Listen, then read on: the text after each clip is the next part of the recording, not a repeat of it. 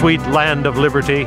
Our founding fathers not only pledged, but gave their lives, their fortunes, and their sacred honor to obtain our God-given liberty. Now it's our turn. Liberty can only thrive if it's alive in the hearts of a freedom-loving people. I'm Dan Matthews, and I'm pleased to welcome you to Freedom's Ring. Here's our host and constitutional lawyer and minister, Alan Reinach. Welcome back to Freedom's Ring, my friends. My guest today is my good friend and colleague, Professor Nicholas Miller, a professor of church history at Andrews University, and also the director of the Andrews University International Religious Liberty Institute. And Nick, you're involved in a very interesting religious liberty case right now. Give us the background of that. Sure. It's a case of vital importance to Christian education, especially at the collegiate level. Those of your listeners out there who know something about higher education knows that there's a federal statute, Title IX, it's called for short, that requires schools not to discriminate on the basis of sex and gender. It's the statute that's caused women's sports, for instance, to grow rather dramatically over the last decade or two. And but it's also been interpreted to prevent discrimination against on the basis of sexual orientation and gender identity.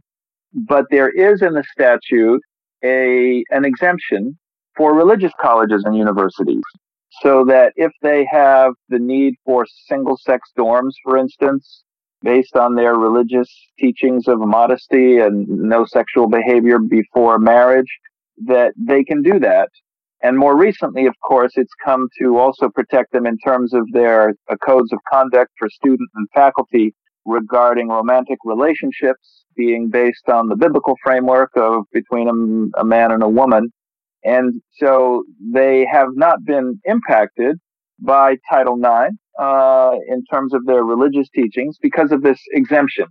But just here in the last couple of months, a consortium of LGBT individuals got together and launched a lawsuit. It's REAP for short. It stands for something like trying to bring accountability to religious exemptions. And they're arguing that these religious exemptions harm LGBT persons who attend these colleges and then are discriminated against, not allowed to live out their identities and lifestyles. And so they're suing. It's very clever, actually. They're not suing. There's 33 plaintiffs or so, 25 different religious colleges and universities, everything from BYU to Liberty University to at least one Seventh-day Adventist university, La Sierra University. The students come from these schools, but they're not suing the schools. Instead, they're suing the Department of Education, which oversees and implements the statute, and which also assesses the applicability of the exemption. And they're claiming that the Department of Education's willingness to extend this exemption to these colleges is, in fact, causing the harm. And so they're suing the Department of Education to stop that. And the cleverness behind the lawsuit, of course, is that the Biden administration is quite sympathetic to LGBT issues. Sure. And it may be that the Department of Education isn't going to fight this case too strenuously. Well, is the exemption for religious colleges, is it simply the Department of Ed's interpretation or application, or is it in the statute itself?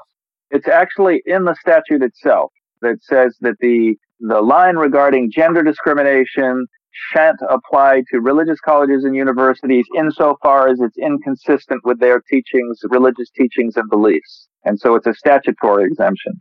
So I do want to put this in context, because on the one hand, yes, we know that when Democrats are in power, they are, however moderate Biden or others in his administration may be, there's certainly pressure from the progressive liberal wing of the party on issues like LGBT, and especially in terms of sort of restricting religious institutions or cracking down on the freedom of religious institutions to practice their beliefs about human sexuality.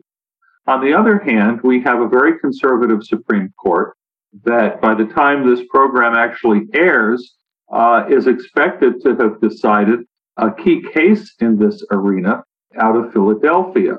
And that may really set the stage for what will come in the immediate future in terms of this ongoing conflict we've talked about for many years here on Freedom's Ring between LGBT rights and religious freedom. But I get that here the plaintiffs, the people bringing the lawsuit feel they have potentially a sympathetic defendant in the Department of Education, but you're involved. There are no doubt other interested parties, the religious colleges themselves, that have they been permitted to intervene in this lawsuit? Well, we're attempting. So I work with a law firm, and we've been asked by the Council for Christian Colleges and Universities, which is the largest consortium of Christian institutions of higher education, at least Protestant ones, in the United States. And 19 of the colleges that have been mentioned in the lawsuit are members of CCCU.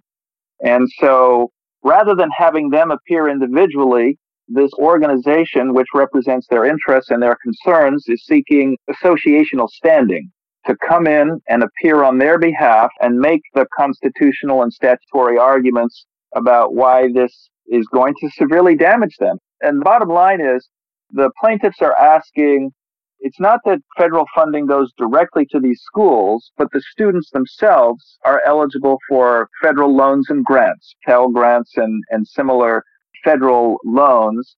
And if the plaintiffs are successful, it's not that these schools can be forced to change their policies, but it's that the government could decide that students that go there are no longer eligible for these federal loans and grants. And the reality today is that something like 80% of students that go to Christian colleges and universities rely to some degree federal grants or loans, and it would be quite crippling if Christian colleges if the students weren't allowed to tap into this form of support. When we faced a challenge along these lines, different context to be sure, here in California several years ago, and one of the things that we pointed out in lobbying against a bill in Assembly was that, there's really a public-private partnership in education. And public education does not have the capacity to provide college education to everyone who wants it. And so it is actually more cost-effective for states and for the federal government to provide these partial subsidies, these grant and loan programs for students who attend private institutions. And the private institutions also provide an enormous amount of scholarship funds and consideration for students. And so it's a fantastic investment by the government in the use of our tax dollars in terms of educating our young people. And it would be far, far more costly if they had to then invest to make adequate facilities and services available in the public sector. It would cost many times more. So, that's part of the religious liberty context. I think you've set out pretty directly that it's very restrictive and coercive on the religious character of these institutions, isn't it? No, but that point is exactly right. These religious institutions are actually providing a tremendous public service, educating people who had difficulty getting education otherwise in the public system. And statistics show that religious colleges are especially good at reaching underrepresented groups like racial and ethnic minorities, poor students. And so there is an important segment of the community that we're servicing that the public side is not. And more to the point of the case that we're talking about here, the plaintiffs in this case did this rather elaborate study claiming that LGBTQ students were achieving less well, had higher levels of depression and loneliness, drug abuse, subject to sexual harassment and even physical abuse at higher rates than straight and cisgender students on Christian college campuses. And this is in good part the basis of their lawsuit. But what they failed to do is to go out and look at the statistics on public campuses. And we actually find the same kind of gap there with straight and cisgender students, less lonely and using drugs and alcohol less and being subject less to harassment, so on and so forth. And there's a gap in both arenas. We're both struggling to learn how best to service this community. But the real surprise was that in a number of important categories, including acceptance and loneliness, and also safety from sexual assault and physical attacks, that LGBT students do better on Christian college campuses than they do on secular public universities. So it's not that we don't have things to learn and we could do a better job at the Christian colleges. We do, and we admit that. But to single us out as doing particularly badly and needing to be punished is itself a kind of religious discrimination, because we're actually doing as well as, if not better, than the surrounding public institutions. Well, and it strikes me, I'm not surprised to hear that, and I'm certainly heartened to hear that. It also strikes me that there may be a real kind of conceptual myth, which is that somehow it's an us against them, and that LGBT students who attend Christian colleges are not wholeheartedly wanting the kind of religious culture and environment and support and spiritual support that they provide. So, they're there, obviously, in some measure. Somebody chose for them to go. Maybe their parents are sending them. Maybe, it's their own choice, but it's not like they're being compelled into, what some might say would be a hostile environment. They're adults, and the standards are made clear up front, and those who choose to go there know what the standards are, and at least a subgroup of them go there because they want the Christian standards and codes of conduct. So, ironically, this is a lawsuit that seeks to punish Christian schools by actually punishing students of Christian schools. And if the lawsuit succeeds, it actually takes away finances for not just LGBT members, but all students who want to attend Christian colleges. And so we believe it's wrong-headed. We both care about and want the best for this community. We believe that Christian institutions should be protected in the religious convictions they have to minister as effectively as they can. Well, I'm very grateful for your work on this case, and to be able to inform our listeners. We're certainly going to want to keep people posted as the case progresses. Tell me the name of the case again as we close, Nick. It's Hunter versus the Department of Education. Let me just pull it up. Hunter is the name of the first name plaintiff. Hunter versus Department of Education, and it's the CCCU, Christian Council of Christian Colleges and Universities, that's seeking to intervene in the case on behalf of all the Christian colleges that they represent.